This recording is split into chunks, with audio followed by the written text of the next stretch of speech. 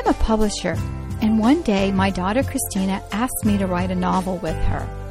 Well, that day was long ago, and that little girl is now an adult. But our novels live on. The Truth Seekers Mystery Series highlights a homeschool family, the Murphy teens, in an action-adventure novel that is sure to entertain as well as teach creation truths. To get your copy, visit our website at truthseekersmysteryseries.com.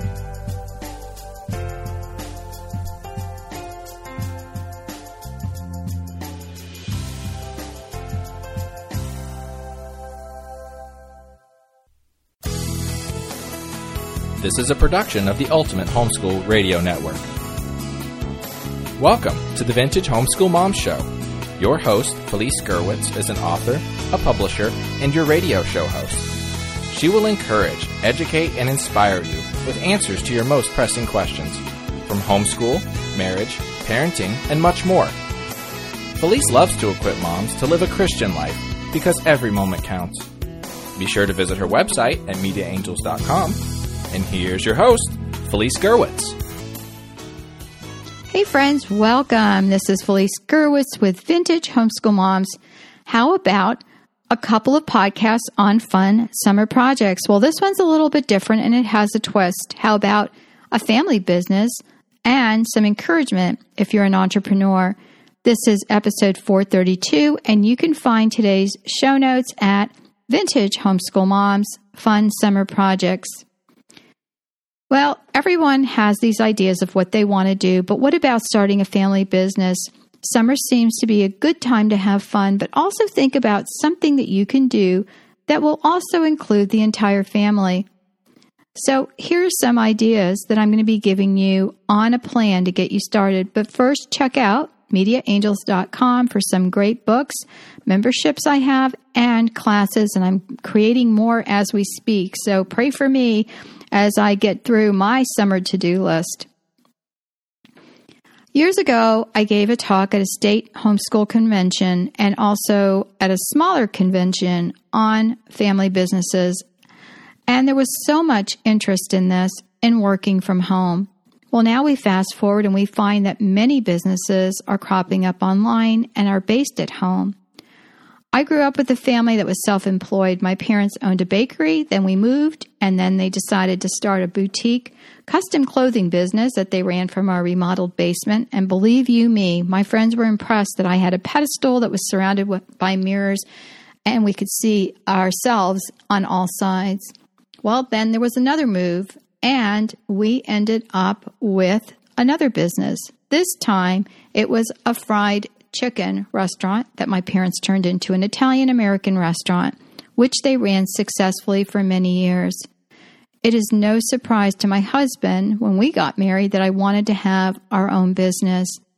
And so we both left our teaching careers behind, and between my husband and I, we currently have 3 businesses, separate entities that we run from our home. 2 are S-Corps, and 1 is an LLC. We've been conservative in our investments and in our businesses and our businesses' decisions, and we've never had a business not succeed. So I feel a little bit qualified to give you some advice about beginning a home business. This could be many, many lectures long, and if there's enough interest, I may do more or even have another group where we talk about home businesses and kind of work through your ideas. And I always start with questions because that is a great place to start. It's the teacher in me that always starts with the questions, because asking questions kind of fine-tunes what you're thinking and how you want to go about it. And I just want to share, which is not in my show notes at all, but a personal note as I was talking about being conservative in our investments in our business. If it had been up to me, we would have gone big or gone home. And I tease my husband and say he is the string on my kite. And not to say that he doesn't allow me to fly around and do things, but that he is more of a realist and he sees a lot of the pitfalls that I don't see. And so a lot of what I have to share today comes from that. But one of the things that we did wisely which was not something I wanted to do. Was my husband has a construction business, and we never did have a model home. And a lot of our friends that were in construction did. Well, when the market went belly up, many of those who had model homes went out of business because it's a huge investment, and there are so many different ways you can do it, and I don't have time to go into all that. But because we kept our business smaller in that realm, and we actually diversified into a specific area of construction, I believe that is what saved us. Did we have bumps? Yes. Did we lose money? Yes. And I will say that it was very difficult for many years because the market had just gone to pot, and that was in 2008. And my husband kind of sees it coming again, and we're in 2021 right now. So again, we're being conservative, even though there's a lot of work right now. But what he saw in so many different areas, I did not see. When what happened in 2008 happened, my husband saw it coming in the year 2000. So we have to balance each other out, and that is so important. Okay, keys to beginning a home business. Number one, keep it simple. Is it doable if you're just starting to work out of your garage or some other work area? Some people have the capital and drive to start large, but if this is something you can begin slowly, it's a great way to test out an idea. All ideas need testing unless you're purchasing an established business. Someday I may sell one or both of my podcast networks that I own, but we have an infrastructure. I started out small with a handful of podcasters. Okay, well, it wasn't small. I had a lot of podcasters when I started, but when I started my own podcast, I was one person, and I did that for 4 years. And then when I saw some of the things I didn't like, I could create my own network and ask people that I knew to get started with me, and they did.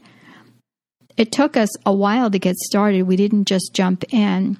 And now I have a team of people that do what I did all myself back in the day. I did all of my own website stuff. I did my own marketing. I did my own graphics. I did my own teaching new podcasters what to do. I put together the podcasting workbook that we use as podcasters. And there are so many things that I did on my own.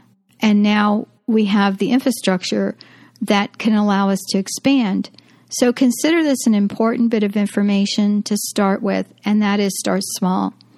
The second is a learning curve. Is this something that is in your skill set? Again, using the podcast business, I was already a podcaster for 4 years. Actually, I'm going to take that back. I had a specific podcast for 4 years, but I had done about 10 years worth of speaking online. So I knew what worked and what didn't, and I also knew how to teach. My major is education. And I had homeschooled at that point for 20-some years when I started my network. So I knew how to teach, and I knew what worked. And that was all within my skill set. So if your idea is not in your skill set, that's okay. You can hire a consultant or learn online. When my husband started his construction business, he started with one other guy who really knew a lot about construction. He didn't know everything he needed to know, but we had the capital to start, to buy the tools, to buy the truck, and to get insurance and all of the other things that we needed to set up our business right. Remember, there's a ton of conflicting information on the internet. Every time I read an article about podcasting or writing a book, I can find at least half of it that does not work. And sometimes I wonder, do these people just go online and look for articles just so that they can write articles based on those? Because a lot of the information is misinformation. Number 3, is there a demand? Do we really need another boutique soap shop or an American flag made out of wood? What is the market for this item, product, or service that you're considering? I tell my podcasters to pitch me what makes their show different. Is there a demand for what they are selling or teaching? We don't need another variety show. Can you stray from your topic? Of course. But you really need an umbrella and overall goals or themes. For example, I have one podcaster that is a high school podcaster. She focuses on homeschool high school. I have another podcaster who talks about testing, and so she's the expert when it comes to any kind of college prep testing, and she has a great program. So does she talk about other things like here are the things you need to get ready for college? Sure. But she focuses on the testing aspect of it. Number 4, what makes your product stand out? How is it special? So I'm going to switch gears and talk about some of my books. So as an author and an author consultant, I work with people who want to be published. I always ask, what makes your book different? Again, you can write a book on a common topic, but it has to be different. So I attended a lecture one time when they talked about this in particular, and I decided to write a book on writing and publishing, but I did it in a nutshell. So what is it? It's a short little book that's about 100 pages long, and it's called Information in a Nutshell, Writing and Publishing. I have another book. This one I did not write, but I asked someone to write it, and that's called Information in a Nutshell, Business Tips and Taxes for Writers and Bloggers. So our books are a little bit more than 100 pages instead of the 500 pages or so that I read on topics like this. And it's so disheartening. The first book I ever read on writing and publishing, because I wanted to self-publish, talked about distribution woes. And I'm thinking, wait, that just totally discouraged me. It was kind of in the preface of the book. So I wanted to write something that someone who's thinking about writing a book could pick up, or someone who already had a book idea could pick up and work through some of the things I recommended. Number 5. What is the startup cost? How much money will it take to do what you want to do? Is it within your budget? If you need to borrow money, please reconsider that this is not something that you should be doing. I've borrowed money on a business before, and it was not a good thing. I was able to use what I purchased in another way, but I spent a lot more money than I should have spent.